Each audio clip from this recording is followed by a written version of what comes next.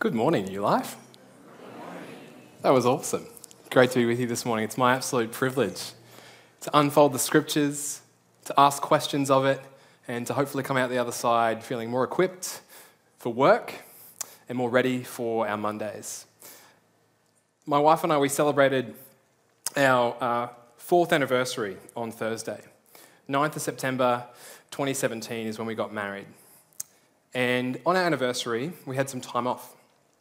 And to inhabit this time off, one of the things that I love doing and I loved doing is reading a novel. I don't know about you, but when you've got time off, some people use their time off to catch up on things. I do not. I step back from the demands of life and I inhabit a novel. And so I read a book by a writer that I've always wanted to read, but I've just never had time to. The book is called The Stranger by Albert Camus. He's a journalist from the 20th century. He's also a novelist, and he's written a whole host of works that are way too dense, but I grabbed this one off the shelf because it was 100 pages long and I knew that I'd maybe be able to get through it in 2 days. Sat on the beach with my wife, read through Albert Camus' The Stranger, and absolutely loved it. I don't know if you're joining us online right now, whether you're a novel liker or whether you've read this book, but can I encourage you, it's a wonderful meditation. The premise of the book centers around a French man from Algiers, and his name's Meursault. Meursault, or as I like to say in Australian, Meursault, he's an apathetic and disinterested guy, and he buys the lie that life has no meaning.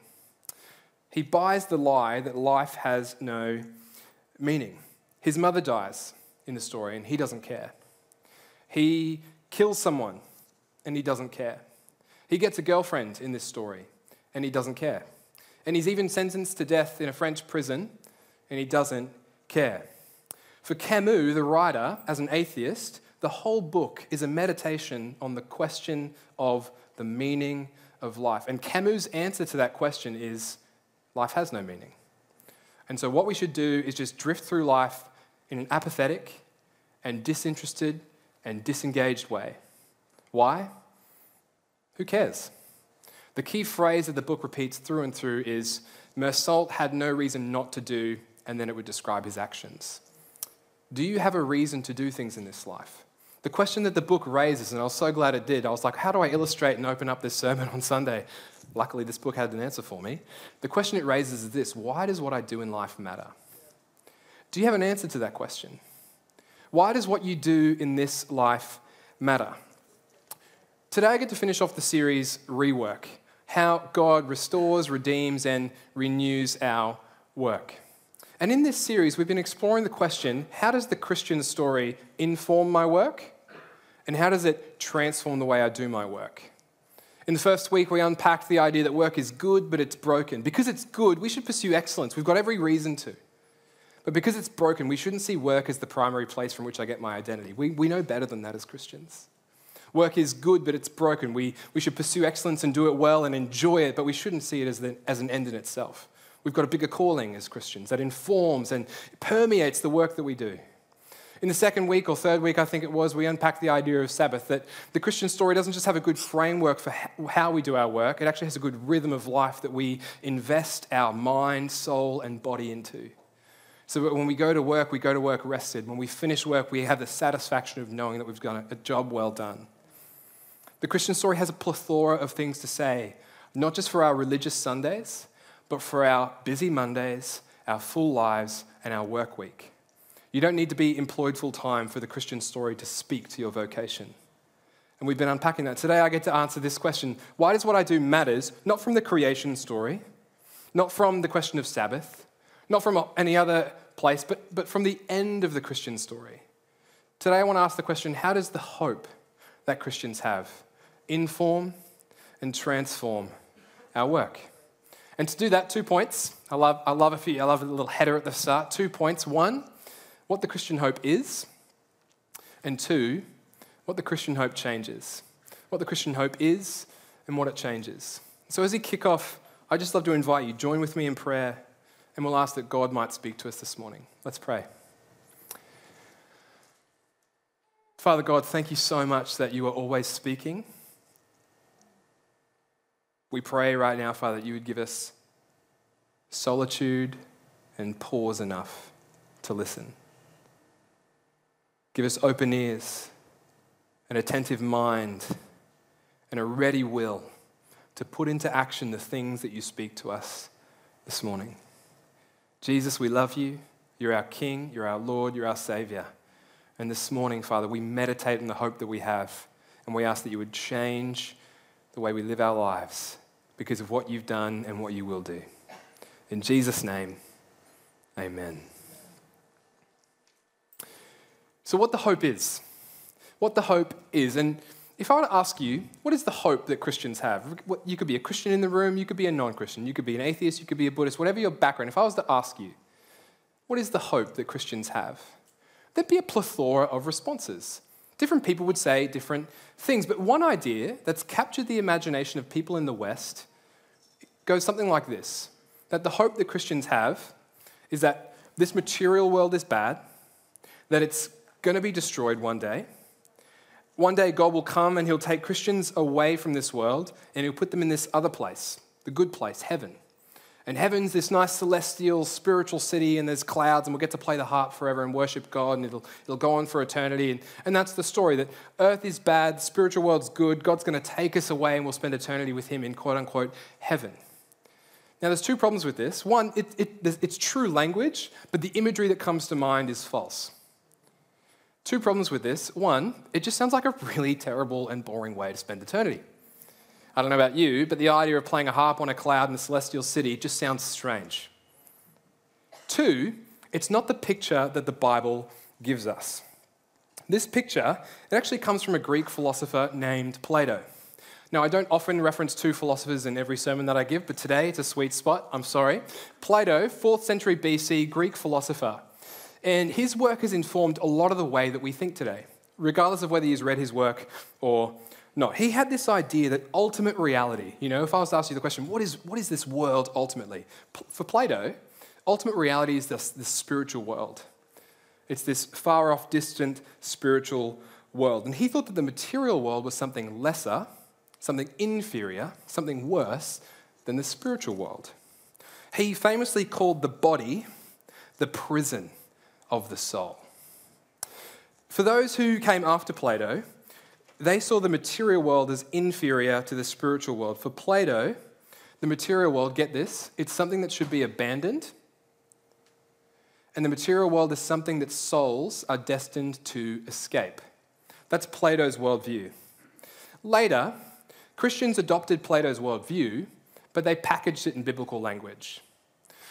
They adopted Plato's worldview, but they packaged it in biblical language. And because of this, so many people, let me boil it down, so many people think that heaven is this good spiritual place and that earth is this bad material place. And if you want me to prove it, think of the TV show The Simpsons. In The Simpsons, this is like my bread and butter as a kid growing up. I always ask people today, do you remember the scene from The Simpsons? They're like, what childhood did you have? And I say, the best one. Every time heaven is depicted in The Simpsons, it always features God as this spiritual father figure with a big white beard sitting on a throne in the clouds. And here's the catch, far, far away from this world. In this worldview, here's what happens. One, heaven gets defined as the spiritual world where Christians escape to at the end of their life. And two, earth gets pictured as something to be abandoned. And this couldn't be further from what the Bible says. In the scriptures, God creates the spiritual, but he also creates the material. Heaven is good and earth is good. In fact, think about it. Every time God has done something special in the history of the world or in the story of the Bible, which, the story of the Bible does unpack the history of the world in some ways, it's always got something to do with creation, with the material world. Think about it. Genesis 1, start of the Bible. What's God do? Heavens and earth, brings them into being, takes the chaos and brings order out of it, a space where he can dwell, where humans can flourish around him. Genesis 1. What does God do in the middle of the scriptures, the middle of the story, the very hinge of history? What does God do? He puts on flesh in Jesus Christ. It's the ultimate vindication of the material world. It's not to say that it's inherently good and there's no other qualifying statements we can make about it. It's just to say that it is good in God's eyes. Every time God's done something special, it's been with the material world. So here's the biblical story. You've got heaven. It's behind me here. This imagery is really helpful. In the beginning, the purple sort of circle, you've got heaven and earth together, married together. Heaven was made for earth in the same way that a husband was made for a wife, to go together in distinct but unified ways. In the beginning, heaven and earth started off together. Heaven, earth, humanity, and God. We're all together in the garden. Humanity's job was to steward the rule and reign of heaven and push the ethos of the garden, the beautiful shalom garden that God had made, out into the known world, following in the footsteps of their maker, in the creativity and love and shalom and flourishing that God modeled. But humanity sinned. They rejected their vocation. They turned their backs on the God that made them for themselves. And as Martin Luther said, that we turned in on ourselves. I don't know if you felt this in your life, but it's the story that the Bible paints. And the result was two things. One, that humans were exiled from God's presence. And two, that heaven and earth were torn apart. And that's the second scene. Torn apart. And so you've got good heaven and good earth. And the problem isn't that the earth is now bad and heaven's good. It's that both are good, but they've been torn apart.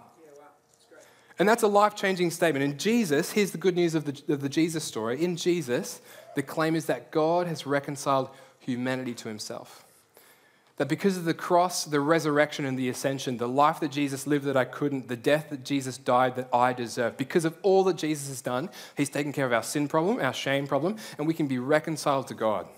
That's the Jesus story. But that's not the end of the story. See, when you see these two circles in the middle, you've got the heaven, the red, and you've got the earth, the blue, and they come together in that purple little concentric crossover. That's the life of the Christian.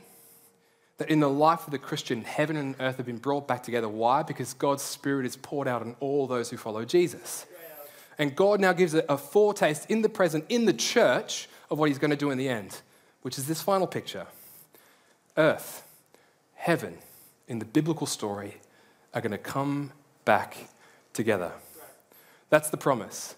That one day God will return to destroy sin, sickness, death, and decay. That's the promise. Christians will not just be resurrected in new material bodies that are glorified, a little bit different from the ones we currently have. Praise God for that. They'll be resurrected in a renewed earth. The marriage, again, of heaven and earth will be resurrected in a rewoven, a perfect, healed, and whole material world. No more tears, no more pain, no more suffering, no more sickness. God himself will take care of the pain of the world, everything new. One person who got a glimpse of this was the Apostle John. He's writing towards the end of the first century. He's writing to Christians who are going through immense suffering. And what does the Apostle John say is the ultimate end of the world to give Christians facing suffering hope? What does John say? Well, he doesn't say that God's going to abandon this world.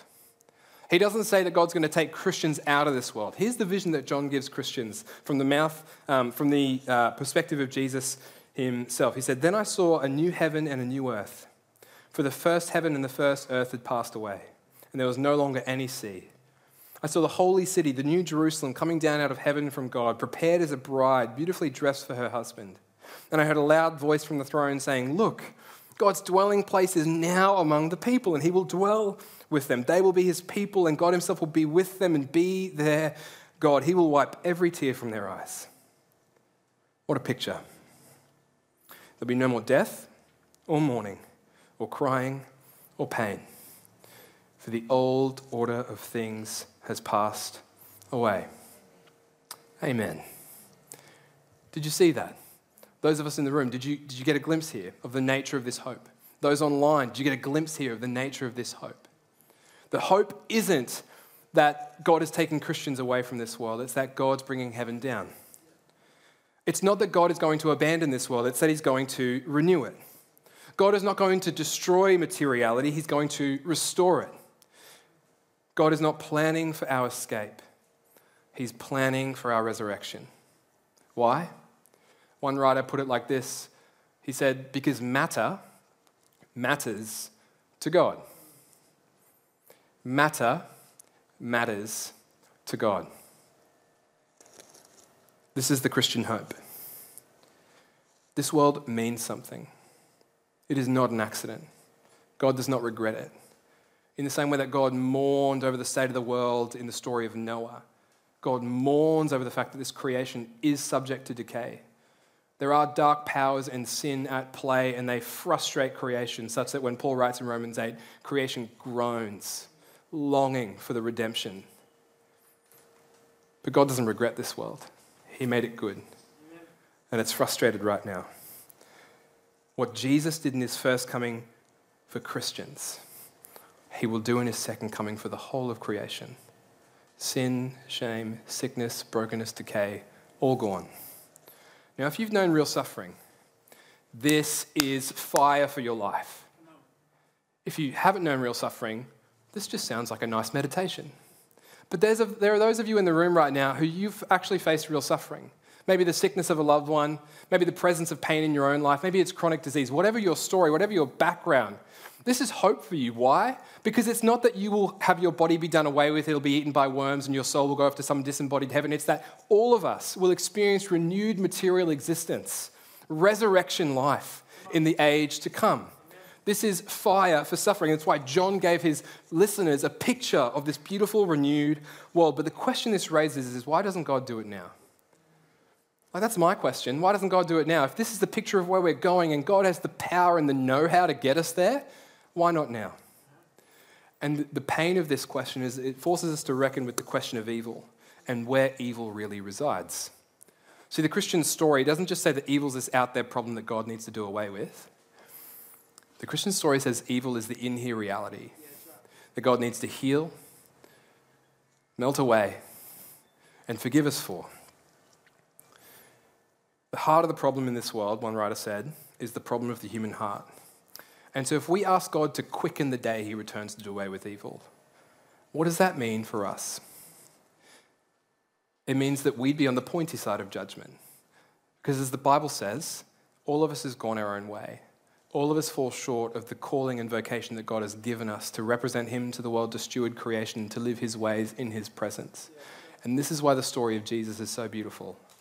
Because Jesus lived the life that we should have, died the death that we deserved. He showed us what it means to rule and steward creation in the presence of God and for the benefit of the world. The result was our salvation and 2, our unity with him such that we could be part of his program of renewal, revolution, an agent of blessing in the world. This is why the good news of Jesus is so good. So the question is not why doesn't God hasten the day? The thought is maybe he's being patient. Maybe someone in this room needs to know right now that today could be the day that you respond to the call of Jesus and start following him so that when he comes again to do away with all evil, you might find yourself as part of his people. So the question is, do you know Jesus? What is the hope? It's the hope that we've got a new heavens and new earth coming. Will you be there on that day? It's a serious and sobering, but it's so exciting. So what the hope is, and second, what does it change? There's a phrase Christians use when they want to talk about a Christian who's like being a bit of a spiritual space cadet. You'll see it on the slide behind me. People say things like, oh, that person, when they're really disengaged from life, they say, oh, they're so heavenly minded that they're of no earthly good. This is a pretty decent critique. Christians that don't engage in the world, Christians who maybe don't care about politics or the environment or the state of our family or friends, we're so disengaged. And the critique is that they're so heavenly minded that they're of no earthly good. It's a good critique, but it relies on a faulty definition of heaven. See, if heaven is just this promise of some eternal escape from this world, somewhere other than earth, then of course being heavenly minded means disengagement from this world, right? If heaven is about where we're going and it's not here, then we should just disengage. To be heavenly minded is to be a disengaged person in this world. But if you see that at the end of history, there is a renewed heaven and earth here in this world, then what you do right now to make this world more like that world is a faithful anticipation of that world. What began as a garden in Genesis 1, God is turning into a city in Revelation 21. And the story of the universe is of God creating heavens and earth, marrying them together back again in the life of the Christian who follows Jesus, and promising that one day he's going to bring all things together in him. And here's the cool thing, he's partnering with humans to get him there. More importantly, our work and everything we do, regardless of what vocation we find ourselves in, it is part and it is made sense of because of the vision we have of this world being renewed. It anticipates that day. It participates. If it's done in Christ and by the Holy Spirit, it participates in the world that God is making. Now, before I apply this more specifically to our lives here, let me just preempt a bit of an objection that might come. See, what I'm really talking about is building God's kingdom. The kingdom is coming. Jesus prayed for it, and he embodied what it looked like to inhabit the kingdom of God on earth. And the kingdom of God is coming, and this world will be renewed. And what I'm basically saying is God is actually asking us to help him build for the kingdom.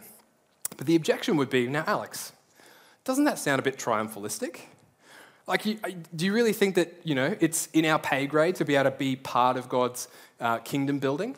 And I'd actually want to say yes, but there's two extremes we want to avoid when we make that statement. One thing we want to avoid is what I like to call naive optimism. That's on one end of the spectrum. The other thing we want to avoid is despairing cynicism and pessimism.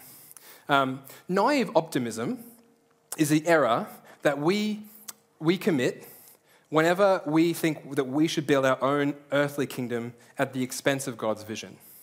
Now, this is actually, you hear people say, I want to build my kingdom on earth. You think of people who are trying to build their own empires in this world because they really believe that there's no life after death, that this world means nothing, and their best chance of hope and security is some kind of legacy they can build in this world. And what we'd call that is our own empire building.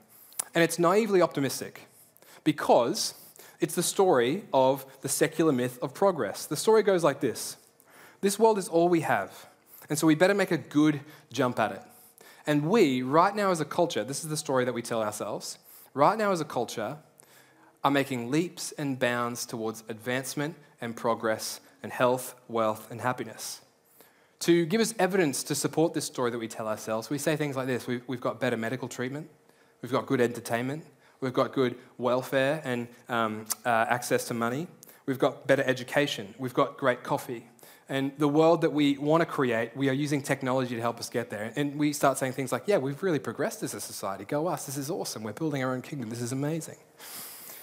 And that's naively optimistic. One, because the secular story of progress is just a myth. It's a myth because it's a myth to think that progress in one area of life equals progress in all areas of life. But we just know that not to be true. Think about it right now. In 2007, the iPhone was released. A few years later, Instagram and social media took off, and we thought that social media was going to be this great advance forward in connecting people and making access to information more easier. But what's social media done? Social media is good in some ways, but what's it done? It's polarized people. It's made people feel lonely. It's isolated them in their own political silos. And so what we thought would progress us in one way has actually hurt humanity in other ways. And that's why the myth of progress is a myth. We might advance technologically, but there's also larger questions that remain unanswered.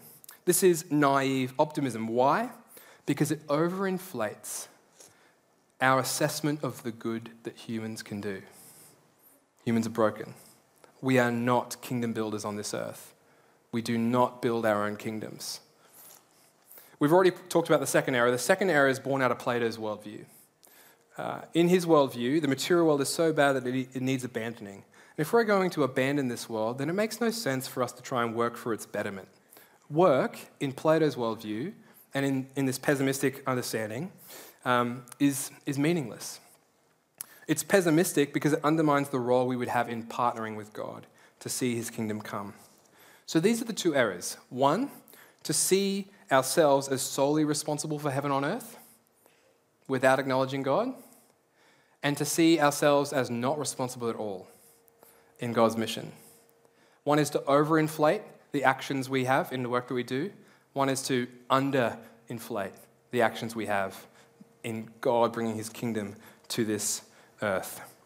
And the Christian hope tells us that God has a part to play in establishing his kingdom, and we have a part to play in establishing his kingdom. So how do we think about our work with this larger picture? And here's what I want to encourage you. You should see your work as a signpost to the world that God is bringing. It's going to be good. It's going to be beautiful. It's going to be material in some kind of glorified way. The way you do work now should point to that. We anticipate, we partially enact now what God will do fully then. Restoring, redeeming, renewing, being agents of blessing in the vocations that we find ourselves in. So back to work. How does the vision of the new heavens and new earth inform our work? Two things, real quick. One, it explains why good work is a good thing. I don't know if you know that. Good work is a good thing. It's not something we tack onto the Christian story. It's actually inherently part of it. Good work is a good thing. See, if God's kingdom is a renewed material world, then that explains why we all intuitively, from some deep part of us, want to make the world a better place. Martin Luther, the German reformer, he famously, I actually don't know if it was that famous, but it's famous to me. He said that if God's kingdom is coming tomorrow, we should plant trees today. Now, I don't think he was an environmentalist. I think he just got it. This idea that what I do matters. It's not going to be done away with. It's not going to not echo into eternity. It's actually going somewhere. It really, really matters. Good work is a good thing. Let me quote one of my favorite writers on this, N.T. Wright, in his book Surprised by Hope. He said, "You are not oiling the wheels of a machine that's about to roll over a cliff. You're not restoring a great painting that is shortly about to be thrown into the fire. You are not planting roses in a garden that is about to be dug up. You are, strange though it may seem, almost as hard to believe as the resurrection itself.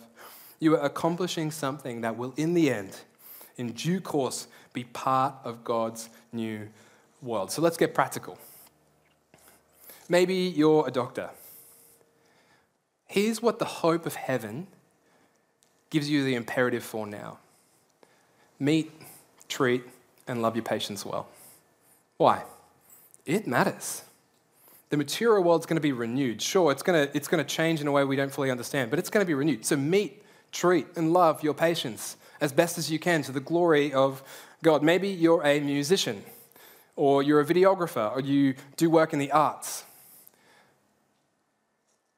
Enjoy creating. God delights in your creativity. He longs for it. He's excited about it. And it's not going to mean nothing in eternity. We'll celebrate it. Maybe you're a firefighter. Here's the imperative of the Christian story. You may not know this, but the imperative of the Christian story and the hope, if you're a firefighter, is this: preserve the building. Enjoy what you do in preserving buildings, in fighting off fires. Maybe you're a student. Here's the encouragement: write good essays. I like the quote from Dorothy Sayers before, if the first task of a Christian carpenter is not to get drunk on weekends as if our sole goal is to escape sin, as important as it is. The sole goal of a Christian carpenter is to make good tables. Maybe you're a mother or a full-time. Here's the encouragement: you are not in a holding pattern waiting for your kids to be able to take care of themselves or be able to stay at home so you can get some time with your partner on the weekend while, that's not your job. You are discipling. You are teaching them the scriptures. You are helping them grow in word and deed what it means to live out a gospel life, living the kind of life Jesus showed us to live, but pointing to the death and the resurrection that he did on our behalf. Maybe you're a politician. Bring order out of chaos. Enjoy doing it. And where you can, in a humble way, tilt this world towards justice if you've got the opportunity. It's where we're going. Somehow, in some way, the good of what you do right now will echo into eternity. It's the ultimate vindication of all that we do. It means the question that Camus asks in his book, The Stranger, why does what I do matter, is answered in the Christian hope. Do you know why what you do matters? The Christian hope explains why good work is good. Number two, it creates opportunities for us to redeem whatever work we do. As I unpack this point, I actually would love to invite the band to come up. It gives us opportunities to redeem whatever work that we do. See, here's the imperative of the Christian hope. The imperative is that whatever is aimed towards a renewed city with God at the center and peace for all creation, do that. Whatever is aimed towards a renewed city with God at the center and peace for all creation, do that. Which means, and I love saying this, that the Christian has a unique opportunity in this life. The Christian is uniquely gifted with the opportunity to have a job description, regardless of whether they're ever employed. Why? Because each of us have a calling that exists outside our employment. to inhabit in time, a witness to the coming kingdom of God. And what does that look like? It looks like renewal. It looks like blessing. It looks like restoration. It looks like justice. It looks like mercy. All of us have a mandate from heaven to be an agent of redemption and salt and light, regardless of the workplace or lack of workplace that we find ourselves in. So let's get really practical here. Maybe you're in a very mundane job and you loathe Mondays. It's hard. Maybe you work for a boss that you find really frustrating. Maybe you work with a colleague who just won't be quiet so you can get the work done that you need to. Maybe it's just very mundane, the kind of work that you do. Maybe you're filling out data platforms or whatever the story. Here's the good news. Two things. One, what you do matters, even if it doesn't feel like it. But two, there's an opportunity for you to be a different kind of person in that role. Living a different kind of way, pointing to a different kind of kingdom. What does that mean? Well, maybe it means that, there's always an empty bottle of milk in the fridge at your workplace. Why aren't you the person who buys new milk without telling anyone? Or maybe the bin's always full and it's always overflowing and you're like, man, I wish someone would take care of this. Why not you? That's an opportunity. You can be an agent of redemption. The question is, well, why is that valuable? Here's why. Because you're living such a life that raises questions to which the lordship of Jesus is the answer. We preach a life-changing gospel. We need to live lives that are changed. This is your job description, regardless of the employment that you have. Maybe you're in a mundane job. Here's how this affects you. Maybe you're not employed at all. Maybe you're a mother or a father. Maybe you're retired. And you're asking the question, how does what I do with my everyday matter? And here's the good news. You can be an agent of renewal in the vocation that you find yourself in. Maybe your kids need blessing and they need care and they need love. Maybe the partner that you live with, they need your attention, your affection. It matters. It's part of God's witness to the world and his renewal through the church of what he's going to do in the end. So enjoy it. Don't think of yourself as being anything less because the world tells you you need to have a job and a 9 to 5 to feel valuable. This is God's value to you. Participate well. Maybe you're in a job that you love. Here's the challenge. If you see yourself as valuable just because of the job that you're doing, because you love it, you might forego being the kind of agent of renewal that God asks you to be. Maybe you're a CEO and you feel the pressure of the bottom line. Here's the encouragement of the Christian hope. That doesn't need to be the primary narrative that you live by. It's important. You should steward finances well. However, you have a calling that exists above and outside of the work you do, which should mean that you should change the way you inhabit the work that you do. Point to the King who saved you and who is coming again. I've always found Jesus' prayer that he taught the disciples fascinating, the Lord's Prayer. Jesus asked God, would your kingdom come? Would your will be done on earth as it is in heaven? And the cool thing about the life of Jesus is that he embodied God's answer to that prayer. Think about it. Jesus was God in flesh. He announced and inaugurated the kingdom of God. He healed the sick. He spent time with sinners. He loved the unlovable. He fed the poor. He challenged the hypocrites. He denied himself and he gave his life for us. And our task is to partner with God to build the kingdom.